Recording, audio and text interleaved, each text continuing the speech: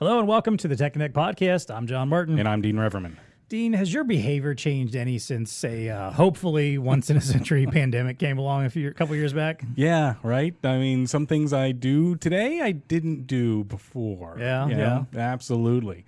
Around, some good things, right? Exercise and things of that nature. Right. Maybe the things that I'm eating a little bit different. Shopping. Are we going to go there today? So are you one of those people that developed healthier habits during the pandemic and not just sitting around on your couch? I continued, spooning ice cream in your mouth and watching Netflix all day?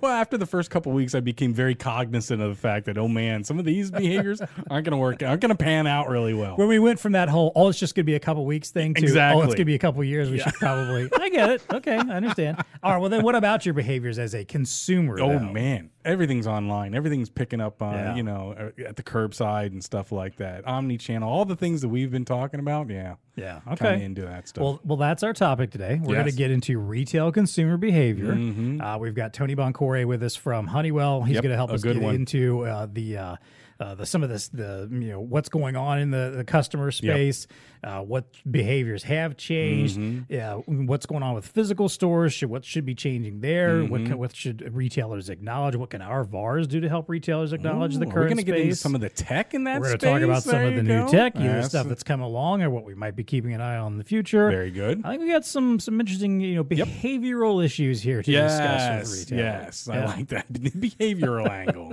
Absolutely. All that plus our usual value of the VAR and what's tech connecting with us. It's time to plug in and get connected. Welcome to the Tech Connect podcast. It's time to get connected.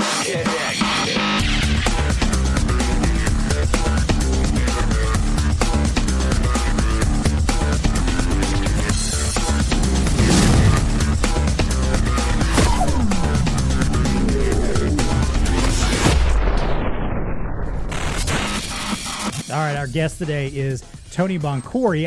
I said it wrong in the intro. You told me beforehand how to pronounce it correctly, and I said it wrong the first time dang. anyway. So, Well, anyway. But, Tony Boncore is joining us today. He is the Global Retail Marketing Manager with Honeywell. Tony, thank you so much for coming on today. Tell us a little bit about yourself and your day-to-day role there at Honeywell.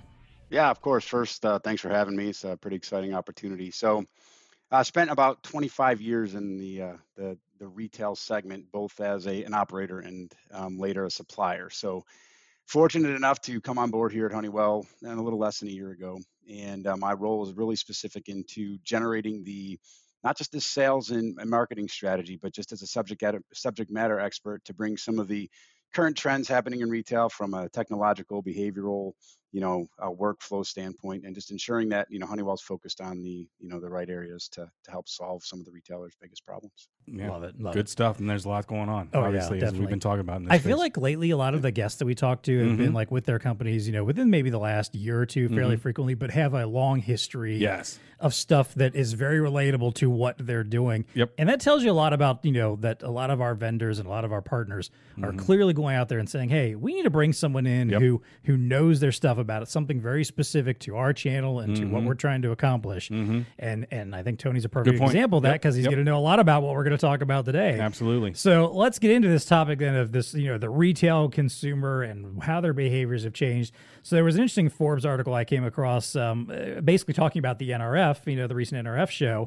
And they mentioned that the IBM Institute for Business Value and NRF released a consumer study prior to the event where 72% of respondents still use the store as all or the primary part of their purchase experience. Interesting. I'm not one of those 72%. However, the younger generations, I'm also not that, have shifting priorities. 36% of Gen Zers prefer a hybrid shopping Interesting. experience. Okay. All right. So again, obviously a lot of consumer behaviors have changed over Yep. the last couple of years, but there was already some change kind of going on anyway. Now that we're kind of getting into this maybe sort of a less restrictive part of the pandemic in many parts of the country and the world in general, what are you seeing right now? What are your expectations for the next year or so as far as retail consumer behavior is concerned? Yeah, so it's a two-part question, and I think a lot of us have really attested some of this, elevated approach to retail due strictly to the pandemic. I think the pandemic may have heightened and fastened some of the approaches retailers were taking. But I think the behaviors of the consumer were there prior to the pandemic. And there was a lot of innovations that started generating these behavioral shifts. The pandemic escalated them for the consumer. Retailers had to adjust. So I always like to go back before the pandemic and say this started well a long time ago, maybe in the late 90s, and then coming into the mid 2000s and then late 2000s when the pandemic hit. You've seen this shift of innovations, everything from social media to shopping online. You know, if you really think about it, Amazon is what, 35 years old at most. So I think there's some of these behaviors that have started to occur prior to the pandemic hitting. The pandemic really escalated retailers to look at where their budgets were from, building brick and mortars and aligning accordingly, and kind of having a slow approach to what we call it omni-channel. And I'm not the biggest fan of that word, and I'll explain that later. But I think they've shifted their attentions now to really enabling their stores to adapt to what the behaviors of the consumers are. Excuse me. And those consumers really have an expectation around having that same experience no matter what channel they're on. So if they're online, it's sitting in front of their computer on their mobile device. If they're in a store, if they're reading articles, reading ads, things of that nature, their expectation is for that to be seamless. All of that has been escalated due in part to the pandemic. Now, to the second part of the question, where do I see this going? I think the interesting thing of the Forbes article where 72% of consumers still feel comfortable going to brick and mortar. And that's going to be, I think, that right there is critical. I think brick and mortar will be around for a very long time. How that brick and mortar is used will be a little bit different. So you're going to see, you're already starting to see this, you're going to see those brick and mortar locations being used as distribution. And I call it, leveraging their enterprise inventory, because inventory sits everywhere from their distribution centers into their stores, specifically with some of the supply chain constraints. So consumers are always going to have that go to the store, buy in store. They also want to have that option, to your point, is to shop online and be equipped. There's different types of consumers. So I think that's the other piece you have to consider is retailers have to adapt to what the consumer wants, be it online, in store, mobile, computer, tablet, so on and so forth. It's a pretty interesting point for retailers to be in today. Let's dive a little bit into the transformation that's happening. You touched on it already about how retail is kind of having to transform around being a DC, a distribution center. I mean, to me, this is one of the fascinating aspects of how the behavior of the consumer has, and everything that Tony just mentioned, has really kind of exacerbated the fact that now retailers have to react that they have this inventory. The inventory might be spread across multiple stores, could be across regions, across the nation, but even down to the SMB level, right? I mean, if they have just a handful of stores or something like that, leveraging inventory is huge. And what has happened is now these retail spaces are now distribution centers. I mean, whereas it was just, receiving, a lot of times. Well, now they have to flip that, not only receiving, but make their inventory seen, teach associates how to pack goods and stuff like pick, pack, and things of that nature. So what do you think, Tony? I mean, really transformative. Let's on this whole aspect of the DC, right? I mean, retailers have had to really flip a lot. Yeah, I think so if you go back prior to some of these innovations, prior to the pandemic, it was kind of separated. It was a dichotomy. You had distribution network and then you had store network. And I think the primary challenge for retailers over the course of the last 10 years is to bring these together and operate as one. So how do we do that? And so you have to look at the inventory as an enterprise. And it doesn't matter where it sits. If it's sitting in a distribution, if it's sitting in a dark store, if it's sitting in an active store, that inventory is usable. So there may be purchases that are desirable products, it's sitting in the southeast, but and someone in the northwest is interested in it. So it's sitting in their enterprise, but it's not local. So now they have access to it no matter where they sit. That particular location can then do a ship from store to that consumer. The consumer has no idea if it came from a store or if it came from a distribution center. So to the retailers, it's really enabling their inventory to be enterprise ready to ensure that they're meeting the consumer demand. And consumers want what they want. They want it immediately. They don't want to wait. That's another thing. I think with the speed of what has happened in terms of innovations and technology, consumers have become very impatient. They want something fast. Everything has become efficient. Let's get it now, get it now, get it now. So retailers have to adjust to that as well too. And Tony, what's your take on, so that's the outbound, but we're also hearing a lot of stories about coming back, like returns and kind of that reverse logistics that needs to happen as it relates to that. What's your take on that? I mean, what are you seeing in the marketplace and how these retailers are having to handle that? Hugh, that's a great question, and it's a significant challenge. Not just from a displaced merchandise perspective, and I can go down few different paths with this. So, from a reverse logistics perspective, specifically in displaced returns, so you buy online, you return to the store. A couple of interesting facts: 70+%, it's between 70 and 74%. Different studies show different statistics, but 70 to 74% of a consumer is going to make a decision on where they purchase based on the return policy. So it has to be a seamless policy, meaning that it has to be as seamless as shopping, if that makes sense. If the return policy is strict, then folks are going to go elsewhere to a different retailer, thus impacting loyalty. So this is an interesting point because people aren't going to buy just one shoe, right? They're going to buy multiple of the same style of shoe, different sizes to ensure they fit. Then they're going to bring it back to the retailer. So that's why that statistic's important. Now, what happens is, from a return perspective, retailers are struggling because they don't know what to do with this product. And then there's an element of sustainability that plays into this. Multi-billions of dollars of product every single year is thrown out because there's nowhere for the retailers to displace it. You're starting to see retailers now tell consumers, keep the product, we'll refund your money, because it's cheaper for them than having to figure out what to do with it. On the retail side, there's a lot of movement right now, specifically in software, as it relates to developing algorithms that can help replace merchandise in the most effective manner, be it in a store that's carrying the product, because a lot of retailers have moved into third-party relationships where they're selling product from third-party, vendors, if you will. So if that product comes back to a particular store and they don't have that SKU active in that building, what do you do with the product?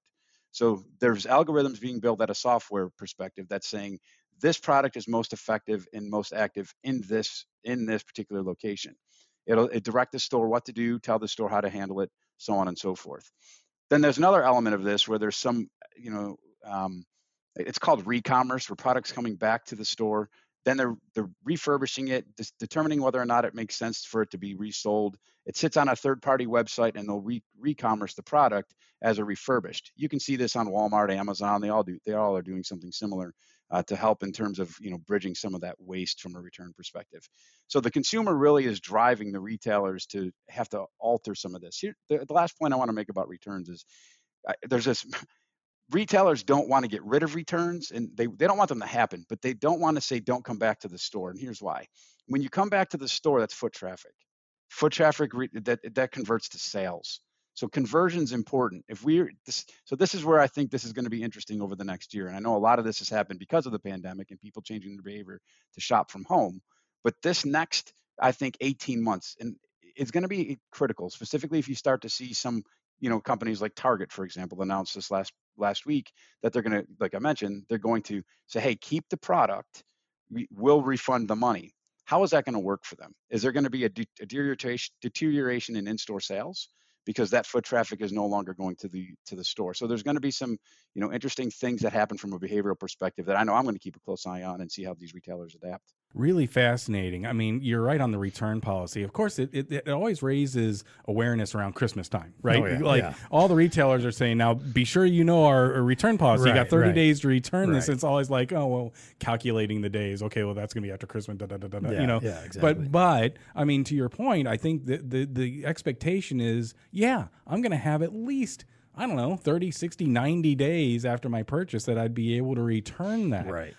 Which is okay, was fine maybe in a world that was pre-online or it wasn't as dominant on the online world where the expectation is you just bring it back to the store. Yeah. But that's changed a lot, right? Well, and let's be honest, there's a lot of retailers now too that don't even bother with any of this like super strict return policy now. Mm-hmm. It's not has to be within X amount of time to X amount. To Tony's point, right? I mean, it's the experience, right? Exactly. And if you're going to have a negative experience, well, I'm just going somewhere else that I can. Because if you come across something that you've you've had around for a while and you just never bothered to use and it's still in fine condition or unopened or whatever, doesn't have an expiration of any kind, the expectation for a lot of people is going to be, I can probably still go and return this. Yeah. And to Tony's point, I think if you're the store that doesn't want to do that or has very strict rules, you're probably going to potentially lose some business. And again, this idea of like if someone comes in and wants to do that, there's a good chance, especially if they feel happy about the process and you say, sure, give me that back. We'll go ahead and take it back and give you a credit, or do you want to shop around? There's a good chance they're going to look around and say, well,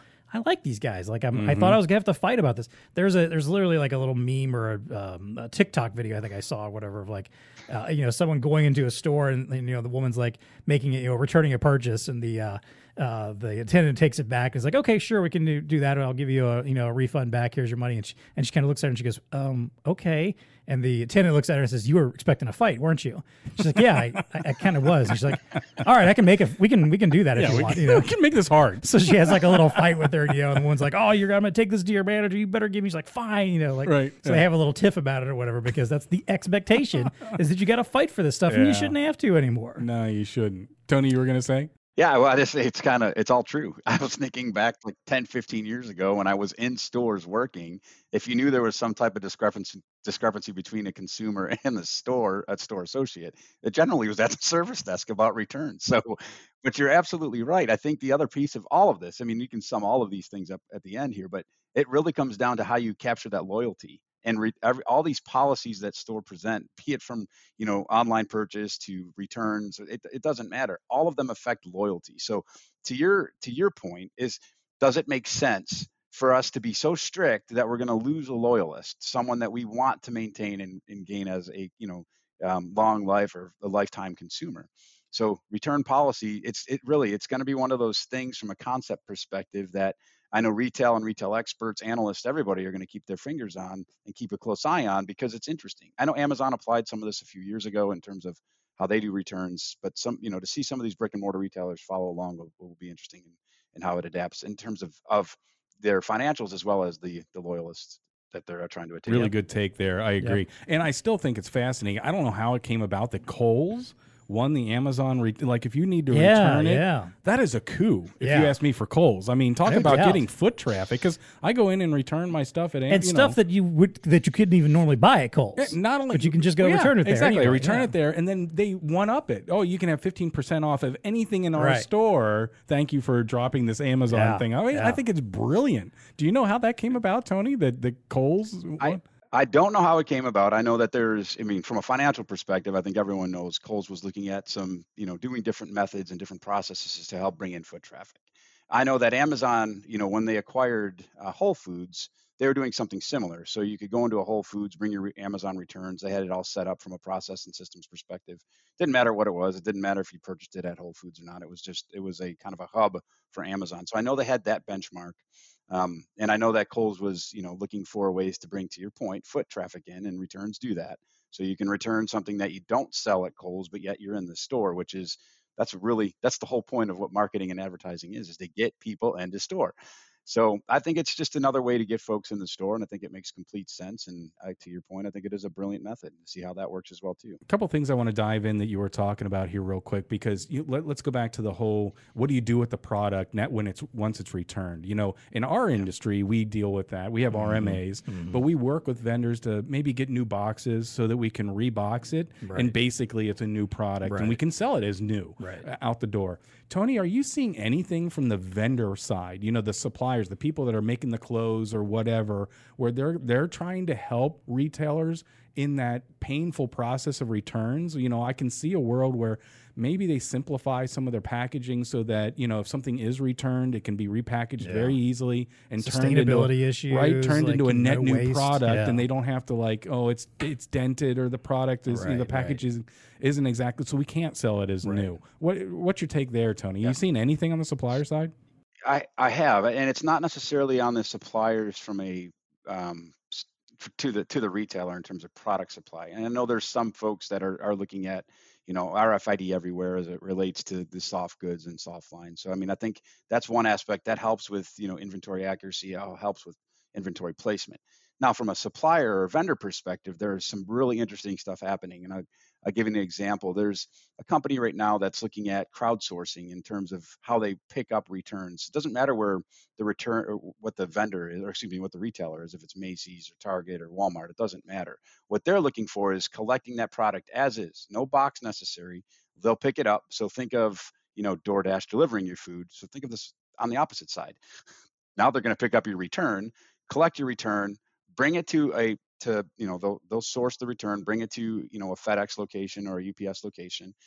The retailer then has it placed accordingly. So it'll say send to this location based on what that return is, be it a soft line, a hard good, electronic. That then goes in from after it's picked up by this company that does the crowdsourcing. That then goes into whatever that placement is, and it'll sit on a pallet, and at a 3PL, and that pallet then is sent to the retailer's whatever destination of choice, be it to another vendor, to a re-commerce, back into their active inventory. So it helps reduce some of that loss that retailers are experiencing from returns. It also helps reduce the cost of the return because it's sourced into one location. So not that I'm not seeing stuff happening on the product side for retailers, but from a vendor perspective, I think that is worth mentioning because these are the ideas that I think retailers really have to think about to battle this return issue, if you will. Not just on top of the placement when you bring it back to store, but if the consumer expects the delivery to them within 24 hours, they also expect that return to be picked up in the same fashion and manner. So how do you meet that high demand that the consumer has? Again, consumer behavior. Yeah, exactly. I've heard some stories about, kind of opened up my world. There's a whole underworld's not the right answer, but there's a whole industry around hidden world. Thank you. Around Amazon returns, and like they have just pallets and pallets and pallets in warehouses, and they'll open the doors every now and then. Then there's like a mad rush, like when they open the doors at Walmart on whatever on Black Friday, right? And you can get the $20 TV, and so there's just this crush of people, and apparently people make their lives doing this, where they'll run around these pallets and pick out the best items, and then basically put them back up for sale on Amazon as new. So this innovation is happening, and so it's interesting to hear that crowdsource story, and it totally makes sense to me that's maybe where some of the innovation is happening. Potential value there, because I would venture that I would say the majority, definitely more than half, and probably in like a 3/4 range of returns that are made, especially of Amazon stuff, is still in perfectly saleable condition. Oh, of course, right? Yeah. I mean, it's usually just a case of like, this isn't. You open it. This isn't what I expected. Yeah, exactly. This isn't what I was looking wrong for. Size. Right. Put it wrong back in the bag. size. Right. Wrong size, wrong color, something a little bit off, something I just decided I didn't need. Yeah, exactly. So there's a huge amount of value, I would think, there. So, well, the one thing I want to say one thing but as an e-commerce retailer like Amazon, they still have to inspect that stuff that comes back because the consumer can easily be turned off if they're sent something that's, been looked through, opened, something of that nature. So that's another process from a reverse logistics perspective on returns. That is a strain on the e-commerce side of retail. So they have to do this inspection to ensure it's resellable. It's a good point. Yeah, makes sense. Well, let's get into this whole physical versus e-commerce thing. And there was some stats I came across from CTA.tech that was talking about, it was an article about the 7 trends reshaping smart retail. As always, I'll have these links in our show notes. It says e-commerce will reach 19% of retail sales by 2024, up from 15% in 21. I know 19% never sounds like a huge number, but when you're talking about a multi-billion-dollar industry, that's a lot. Even that 4% increase is a lot of money. Absolutely. And 76% of retailers say that online stores are expanding their role as experiential and fulfillment hubs, which kind of goes back to what we've been talking about this whole time here. So again, these physical stores, they're not going away. We know a lot of people still want to use them, and there's multi-purpose uses for them now too. But how should retailers be changing their mindset about how to accommodate those customers that are either predominantly or completely shopping online and, don't necessarily want to get out or expect to get out as often or use stores as often? What should that mentality, create for these retailers that we're typically working with? Yeah, that's a great. So first, I don't think there's a difference in terms of the mentality in store versus the mentality online. That experience has to be seamless. It has to be conjoined. So if you build a cart at home, per se, let's say you're on whatever website, whatever retail website, and you're building a cart at home, you should be able to go into the retailer and pull up your cart through whatever loyalty app, through whatever it is. And then they should be able to help accommodate whatever the gaps are in terms of product selection and things of that nature. And then vice versa. If you build a cart in store, you don't want to purchase it there, but you can see that, there's product that you can look in showroom, but you want it to have it delivered. All of that stuff needs to be seamless. The consumer demands that. So to me, it's not just about brick and mortar and, the online experience. And that, again, I mention this all the time. There's only really 2 channels if you think about this. There's brick and mortar, and then there's e-commerce. Now, e-commerce is an interesting one. There's multiple tentacles that lead back to these e-commerce channels, be it through social media, through through your mobile commerce, traditional e-commerce online, through live streaming purchasing. All of that goes back to an e-commerce sale. So how do you bridge all of those from an e-commerce perspective with the brick and mortar? The consumer really wants that. And I also mentioned this quite a bit. Consumers are getting to the point where a retailer should know them better than their best friend. And I think that's a very interesting point. No, from your birthday, your clothes selection, size, makeup, whatever it is, from a clienteling standpoint, a consumer expectation from experiential shopping, be it online or in a brick and mortar, that's how this is how retailers need to start thinking is I need to know that individual and make them feel they're that important, that I am their best friend as whatever brand I am. So it's a hard question to say specific to e-commerce in terms of what those shifts are.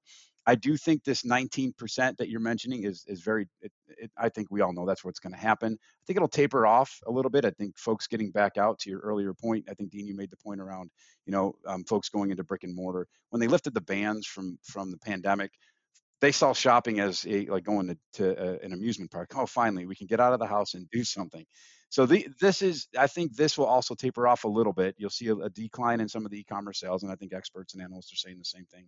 But if these behaviors aren't going anywhere, what has happened over the last 2 years that have elevated what was already happening over the last 20, it sticks forever. And I think retailers have to have strategies that align, because to your point, a 20% e-commerce business and the 80% brick and mortar is billions and billions of dollars. They have to have strategies that align individually for those, that bring both of those worlds together for the consumer at hand.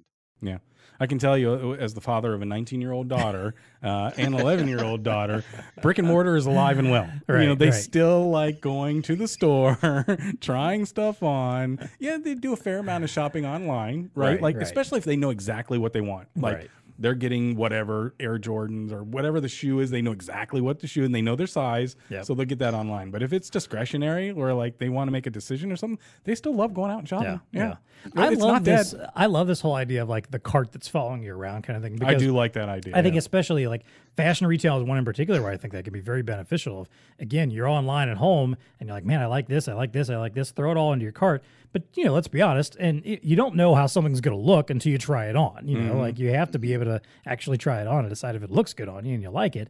So I love that idea of being able to just do that at home, pick out all that stuff so you don't have to spend all the time walking around the store, and then being able to, ping your store and just say, hey, I'm coming in on this day, and they have that stuff ready for you. And you go in, you try the stuff on, you figure out what fits. The customer experience, yeah, right? And then again, when you get there, when you have that moment and you're doing that customer experience and you're trying all the stuff on, you as the consumer still get to decide how that stuff gets to you. Mm-hmm. Are you taking it out in a bag that day? Maybe you recognize that what they had in stock was one size too small, so you have them order the other size and send it to your house instead. Mm-hmm. Is it something you're to come back and pick up later? Like, I just feel like, we're at this point where as a retailer, if you're not offering all these options, if you're not putting yourself in a position to allow this kind of, again, I know we don't like the omni-channel word, but this multiple channels of ways to connect with a store and shop and pick up and whatever, try stuff on, you're going to start falling behind. Even though more people might be getting back out and are okay with the in-person shopping. Yeah. As we've been talking about all along, it's that experience. It's that feeling of what I'm doing here and what I did at home are essentially the same thing. They should know who I am when I walk in. And the cart is more valuable than your browsing. Yeah. I think you have complained quite a few times on this show that some algorithm isn't exactly right on you because they think you're a mid-30s, early 30s woman looking for a certain type of fashionable fashion. clothes, swimsuits. Like, no, that's not me. Yeah. But a cart is a little bit more indicative of what you might actually be buying. Exactly, yeah. Tony, what's your take on omni-channel? So you saying you don't like the word. Let's go back to that one or whatever. What's your take there? Yeah, so I just think it confuses. I mean, here's what happens. So when you share with somebody that doesn't understand retail and you say, I work in this omni-channel world. If you have to define what omni-channel is, like omni-channel means this. I mean, it kind of makes sense. It's omni, many channels, okay, I get it. But it's confusing from a retail perspective, specifically when I was an operator in stores. I'm trying to explain folks, look, I'm in this role and my role is focused on omni-channel. Like, well, what does that mean? But I do think there's another way to look at this. So we've talked a lot about brick and mortar, which is the physical element of the retail side, and we talked a lot about the digital side. And this, I know you guys have heard this, everybody probably has, but I think the concept of phygital, the physical and digital combining, the phygital world, that makes sense because phygital covers everything in store. It covers everything that's in front of you on your computers. It covers everything from a handheld social media, if it's on your mobile phone. I like phygital because it makes sense. Physical and digital come together. Omnichannel to me it's always has been. And I was a director of Omnichannel, and I had to tell people what that means. So, but I don't even know if I would have said, "Hey, I'm the director of phygital," people would be like, "What the heck?" So to me, this is an interesting concept. It's just my personal preference. It's just easier to explain that there's a digital world in retail, and then there's a physical world in retail, and the ultimate goal is to bring them together, and that's a huge task. That's why I don't know. I don't say I don't like omnichannel. Yeah, I can promise you the word phygital is going to be in the description for this episode. Yes. I will find a way to include that, and times. probably in the social media marketing too. I like that. That's why. That's why never heard of that word. Yeah. So you officially coined it for us. So there you go. Yeah, I can't say I coined that word. It's been around for a little bit, but it's definitely a word that I like. First we've heard. Yeah. It's new to us. Well, let's wrap up here by getting into the tech part of things, because that's what our resellers obviously are concerned about. It's like, all right, well, what can I sell to do all of this cool stuff we've been talking about and make this consumer behavior work in my favor? Mm-hmm. So what new technologies are helping retailers to meet these these new and expanding consumer attitudes, and what should they be keeping an eye on for the future, or expecting that might change, doing right now, et cetera, to stay on top of these trends and make sure that what they're trying to do and selling more hardware, services, software, et cetera, is going to fit into what we're talking about here. Yeah, so that is a huge question, because retail is an entire supply chain. You guys know, from manufacturing to out the door. So there's so many different elements of technology that are happening within retail, within the entire retail supply chain, and it all comes down to efficiency. We all know that there's labor restraints within retail. There's labor restraints within many different elements of commerce today. So really, really simply put, if it makes a retailer more efficient in terms of responding to the consumer need, it is something they should be looking at. So I know there's big do-it-yourself companies they're using robotics for picking in their distribution centers. It's a more affordable way than having to staff with a human. They'll have one person that's responsible for 4 or 5 robots. Those robots can pick 24 hours a day. They're picking product that is being sent to the end user, the consumer. So robotics, I think, is something that you're seeing specifically in some of the distribution side of retail. From an in-store perspective, really, you've got to equip the associates with the right tools. Associates are consumers. So if you think about it, they have adapted. They know what's happening from a commerce perspective and a retail perspective, because they are the consumer. So if they're not equipped to align with the folks that are coming in that they already know, with a handheld device that has access to all these wonderful things that we talked about, from a multi-channel experience, communications, inventory lookup, price check, etc., they're already at a disservice to that consumer. The consumer is going to know what they're looking for. They're going to be knowledgeable. They're going to have more product knowledge probably than the associate. And if you don't have a just-in-time tool in your hand, they're going to struggle. So you're seeing this movement where there's, retailers are equipping every associate one-to-one, a device that's equipped with the right software and solutions. And, obviously I work for a company this is what we do. And they have the ability to, react to the consumer. For the future, and I think it's just going to furthermore going into automation. Automation is important, again, because it comes down to efficiency and just the reduction of staffing in retail. So I'm a huge proponent to self-checkout. I think it's one of these concepts that has morphed over the course of the last 25 years. So you have your traditional, bioptic scanners if you're in a grocery store, to, traditional hand scanners that you leverage from a self-checkout standpoint in your general merchandise or hard goods stores. Now, here's what I think is interesting. You're seeing a movement a little bit in retail with AI-based self-checkout systems, where they're using images and scales built in.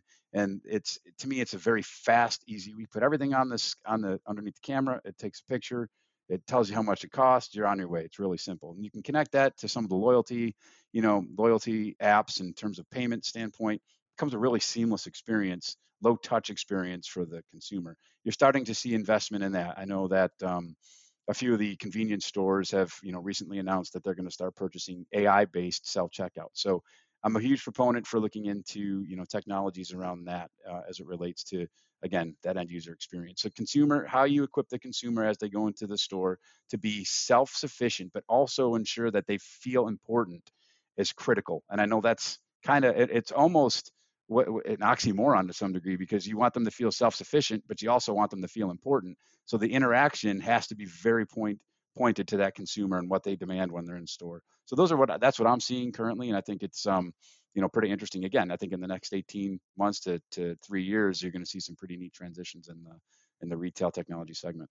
Tony and I were just recently at an executive summit that Blue Star held, and we were dialoguing about some of these items. And one of the things that I found fascinating, because in my mind, and I was corrected, in my mind, I had the incorrect disposition that I felt like a lot of the innovation happened at the tier 1 retail level, right? And then trickled down. Right. And Tony and others like Jeff Riley corrected me. And I now see a whole new level, right? The SMB is where a lot of the innovation happens. And I think, right, Tony? Therefore, they see what's happening in the marketplace, but they're a lot more nimble to be able to facilitate some of these things. You don't have to run up through a chain of 30 people in committees and board people or whatever to decide to make a dramatic shift in technology. Yeah. So if you're a reseller, if you're a solutions integrator, and you have the same mindset as I have, that's not right. I guess we're not thinking of it the correct way. Right. You should be walking into those SMB retail establishments because they're hungry for that innovation, and they're willing to try some of those things because they understand the value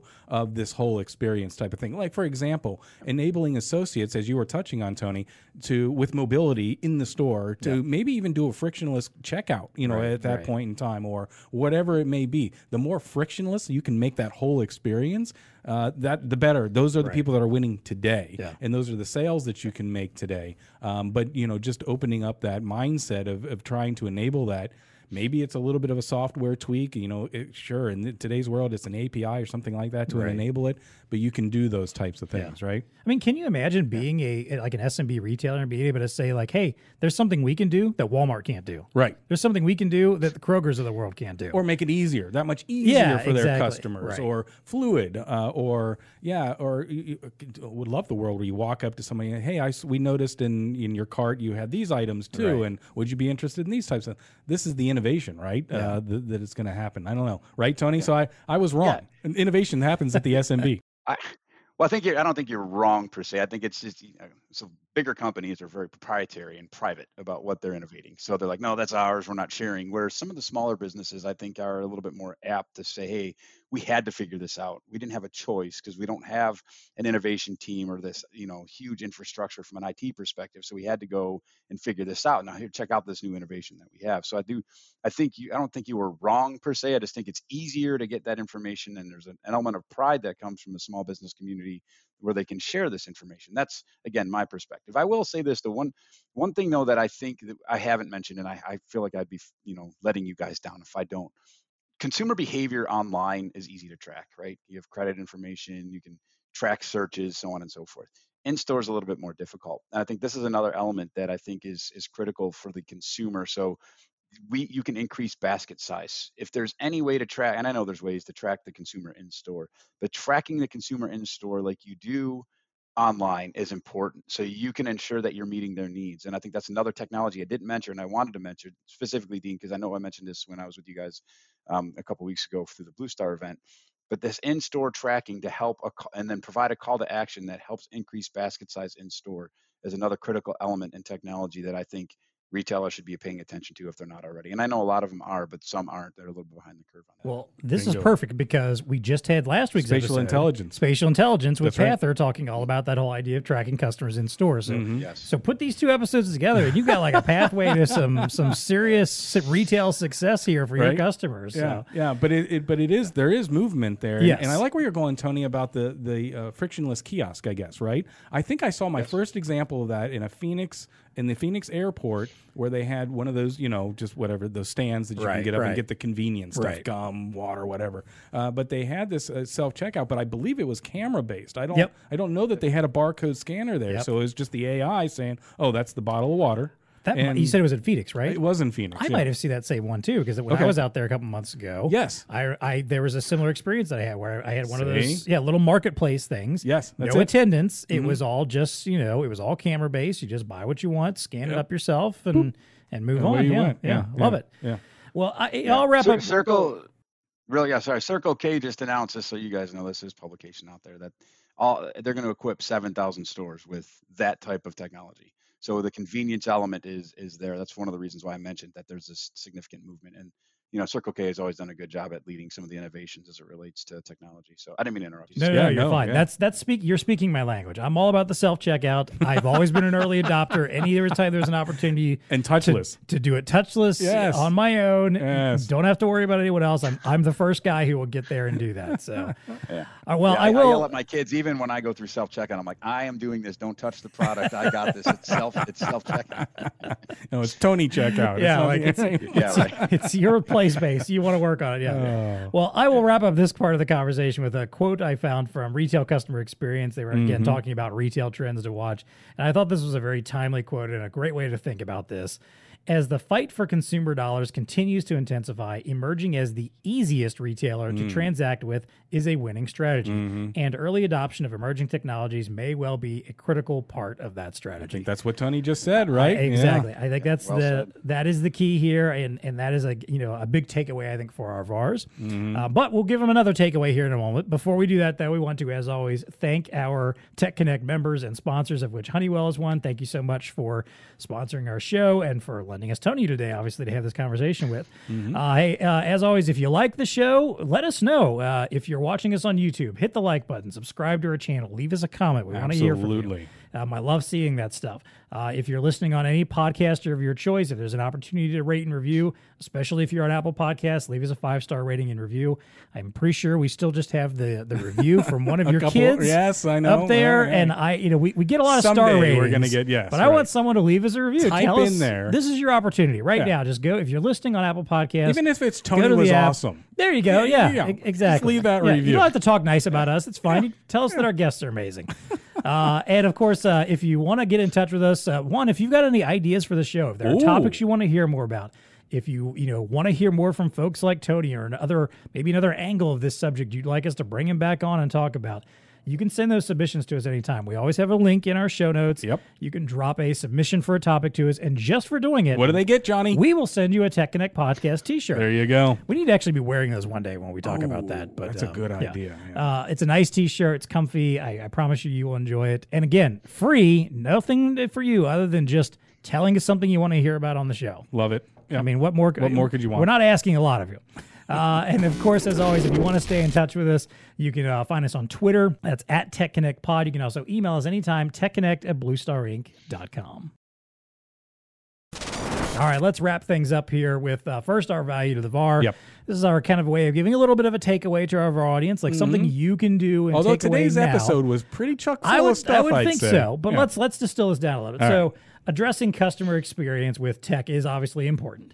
But how can VARs also position their solutions as beneficial? And you kind of touched on this a little bit already, Tony, but we're going to dive into this a little further for the store owners and their employees too. So give us a little bit of insight on how the tech that our VARs are out there selling, this full solution, software, services, all this package, how is it actually helping out the employees as well?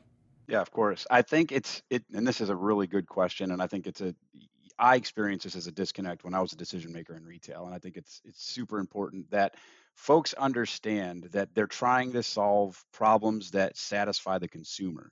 So if you go in with that mindset and you go in with the mindset that I'm trying to solve a problem for you to help bridge the gap and from an experience perspective on the consumer, and you speak that language, unconditional if it's software or it's very specific technology, this technology solves this problem that you specifically have as a retailer.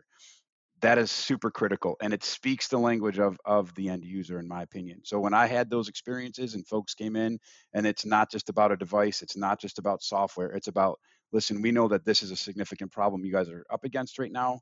Here are some of the technologies that we offer that help solve it, and here's what we think the return is for you. This is what we think from a statistics and data and financial perspective, you'll benefit.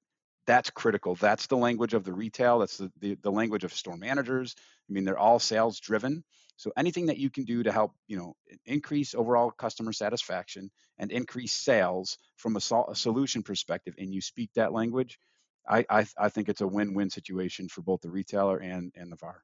I agree with you. And we'll go back to that efficiency thing, right? I mean, it's all about efficiencies right now. So have building solutions around that. It is critical. I mean, and there's some great stats on the Honeywell site as well that they kind of paint a picture of the cost of inefficiencies and how much wasted time there is without the technology that can be utilized to enable it. I think Tony's advice is dead on. Have some statistics around that so that you can arm yourself with good ROI walking into it. I mean, if you're going to try to sell a CT45 mobile computer, what is the ROI behind that? Have that talk track down and talk about the efficiencies that it's going to bring to the whole equation and enabling the associates on a myriad of levels. Front of house, back of house, those types of things. Yeah, you really, got to have that message down. Definitely. And I'll go back to I think go ahead.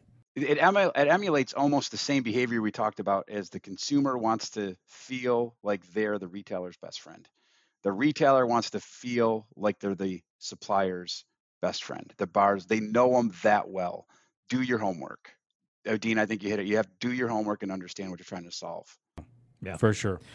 I'll go back to something I think I harp on this show a lot, which is the idea of having the same kind of technology in your work life that you have in your personal life, or at least as good, if not better. And I feel like far too many employers don't get that sometimes. And I'll go back to my retail days 20 years ago now. When I was, getting more into I had a nice computer at home and was playing around online and all kinds of cool stuff with the internet was booming, and yet I'd go to work and I'm on green screens. Yeah. And terminal. I have very limited access to inventory data. I could not tell you what any other store had. Hold on, Control F. I couldn't tell you what was coming to my store anytime soon. It was frustrating to me to do that. And honestly, if you think about it, a lot of times your employees, your frontline employees especially that are out there with customers, are, whether intentional or not, they're advocates for your business. Oh, yeah. Not just in the sense of you want them to go out there and sell and be good with customers, but, if I walk into a some kind of an establishment and I'm getting ready to check out, or someone's trying to look something up for me and they're like, oh, this stupid computer, it's so slow, our systems are crap around here. That you're sending a message to me, whether they like it or not, whether you realize it or not, they're sending a message that your company's not particularly innovative, and they're not bothering to have innovative technology. I know sometimes people just will complain for the sake of complaining, but you kind of start noticing that. You start paying attention, oh man, these guys can't just pull up a quick check on inventory in a couple of seconds. It's taking 5 minutes for that, or they just don't know. They can't process my payment fast enough, or something. That's the kind of stuff that you hear them griping about it. It's kind of like them sort of griping about your company too. So why not equip them with the best technology that they can have? Absolutely. So. Yeah, well said. All right. Well, hey, let's wrap up as always with our favorite segment, What's Tech Connecting with You? This is where we get to talk about something from the world of science, tech, innovation that has caught our eye, has our attention, something we're excited about, something we're dreading. Who knows what it could be? Tony, I'll let you start. What's Tech Connecting with You right now? I think this is a great question, and it was exciting because I'm not going to talk about anything that Honeywell does, but I am going to talk about the sneaker industry, because I think these sneakers that are biometrically equipped are super cool. I'm an athlete. I've been an athlete my entire life, but now you have sneakers that monitor everything from how much pressure you put on your foot to your vital statistics to it, and communicates with an app. And I think that's really cool because you don't think about it, right? It's on your foot. You don't have to strap anything else on. So it's a relatively new innovation, and it's something that I know a pair of. Check them out, biometric sneakers, and all like New Balance, Reebok, Nike, they all have them. They all do something a little bit different, but I love that stuff. So I know that's probably a little bit outside of the ordinary from a typical tech, but I love that stuff. So yeah, I think the biometric sneakers are cool. So help me understand, so if you're working out, it's measuring the pressure that you're putting on, and then that's relative, right? You would use that information to see how efficient you were in your workout and those kinds of things. Is that what it's telling you? Yeah. Yeah. So so there's an element of that in terms of, foot placement. So are my heels placed correctly when I'm squatting? Then from a vital perspective, what was my heart rate? I know some of them collect step data. I know there's apps, like the Fitbit and things of that nature. Your Apple phones collect steps. So it just really varies. I think there's different apps that do different things. Different sneakers offer different biometrics, but I just think it's a neat way to, collect that information and see how you're performing from a, athletic perspective. But yeah, that's. Can we agree not to put any like speakers or anything on them though? Like, I don't want to have to put my sneakers on. It's like, John, you haven't worn me in a week, Like, no shaming from I your feel like speakers. I get enough shame from my watch and all the other apps and stuff. Yeah, stand. exactly. Right, yeah, I don't need my sneakers to start mouthing off to me too.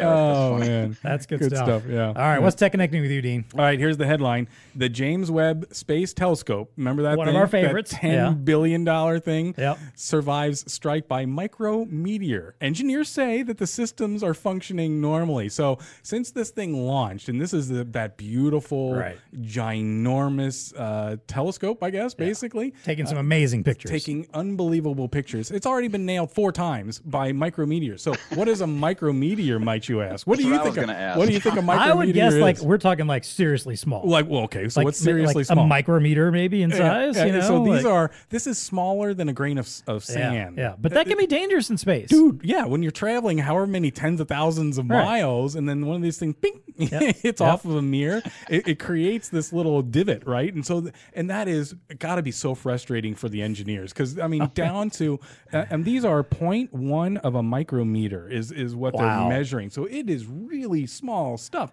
and they expected some of this to happen, and they engineered some of it. But I guess this one that hit was a little bigger than they thought it was going to be, and now they're going to have to adjust one of the 18 mirrors that is on this thing in order to compensate. I love that word. We're going to compensate for the micrometeor hit that was happening. Wouldn't you just pull your hair out if you were one of these engineers? I mean, you spent your life, tens of billions of dollars, get it launched up. It's 1 million miles away. Everything's running hunky-dory, and then bing. Yep. Like you had to perfect this already. Yeah. There's this little micrometer that comes in and hits your daggone telescope and throws the whole thing off. Exactly. Oh my God, that's got to be space dust. Space dust. Yeah, space dust. There you go. I mean, but how much of that is floating out there? There's got to be a ton of that, right? Yeah. I mean, when you get not even counting the space junk that we've put up. No, this is 1 million miles away. Just the space dust itself. Yeah, what's already existing out there. Yeah. I hear you. Oh man, I mean, yeah, I can see like a meteor. I guess they'll just throw it away at that point if something big enough happens. But these guys are measuring it that small. It's like, oh man, good luck. Space is a dangerous and terrifying place. When something smaller than a grain of rice or a grain of sand can cause potentially such damage and harm. No, like a tenth of the size of a grain of sand, and they're worried about it. It's like there's got to be a ton of that out there. Anyway, that was technically. Kudos to those people too. That's the kind of stuff you have to think about. Yes, when you're putting something you and I can't get a good night's sleep because we're worried about retail or something like that. These guys are worried about micrometers. I'm worried about if I'm going to have a good intro for tomorrow's podcast. Exactly. Yeah. These scientists are worried about the billions of micrometers that are going to hit this 10 billions of particles floating around in space. Yeah. So. Anyway, what's tech connecting? They probably get paid a hell of a lot more to worry about that stuff too, though. So that's true. All right. So remember Google Glass?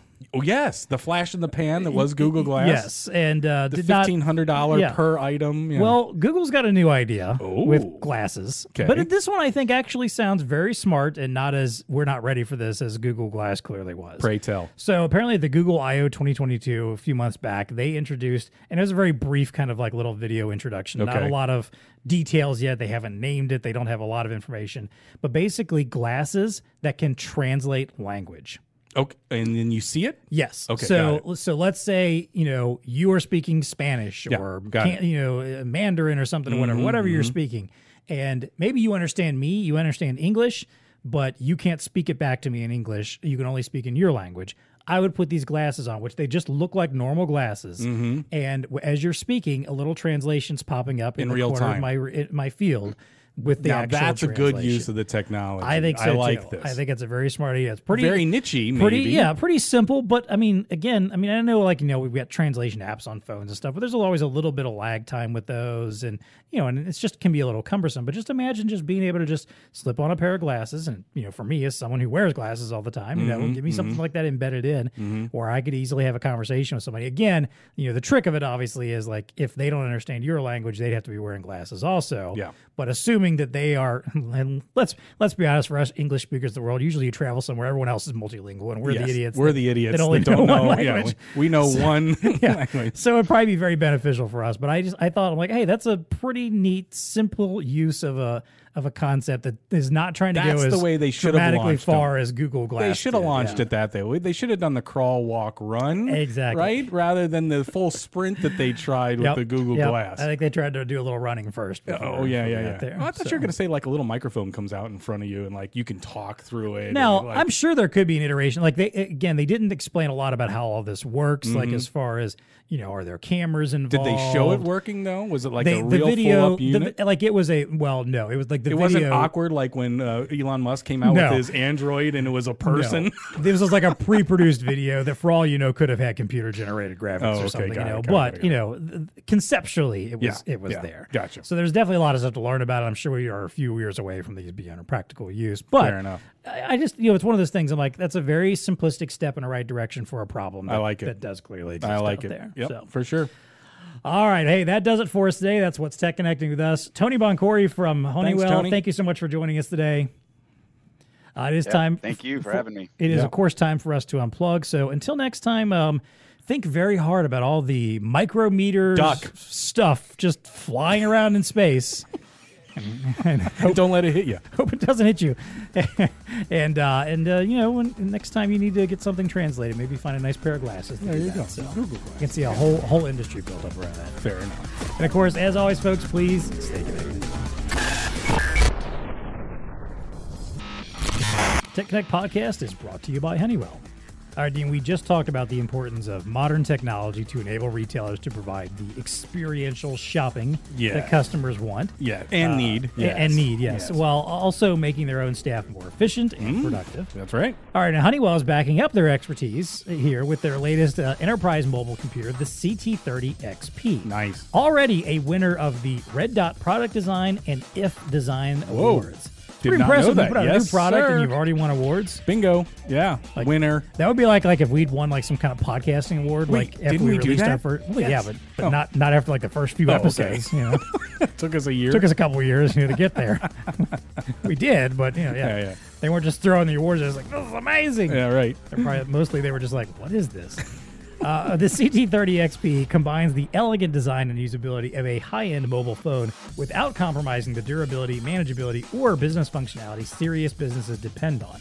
Combined with powerful Honeywell software such as Operational Intelligence, Smart Talk, Unified Communications, and Smart Pay contactless payment, the CT30 XP is an ideal platform on which users in retail, healthcare, and delivery can build effective solutions. It's loaded. That's pretty impressive. That was that's loaded that's a with lot stuff. Of stuff. Hang on, Absolutely. we're not even done. Oh. 5.5-inch FHD screen. Check. Slim, lightweight, yet durable. Check. It even has a pleasing curved edge aesthetic that makes it look like an upscale device for customer-facing top-tier retail or hospitality venues. Check. Look, I'll be honest. If I'm going into a high-end store and they're using dirty, old, scratched-up, ancient-looking tech, right? I might think that represents their quality of service, You too. think so? Yeah. 100%. Yeah. It's just some beat-up old BlackBerry or something, Like, Gotta look good. No, It's gotta look no, good. Sorry. Yep.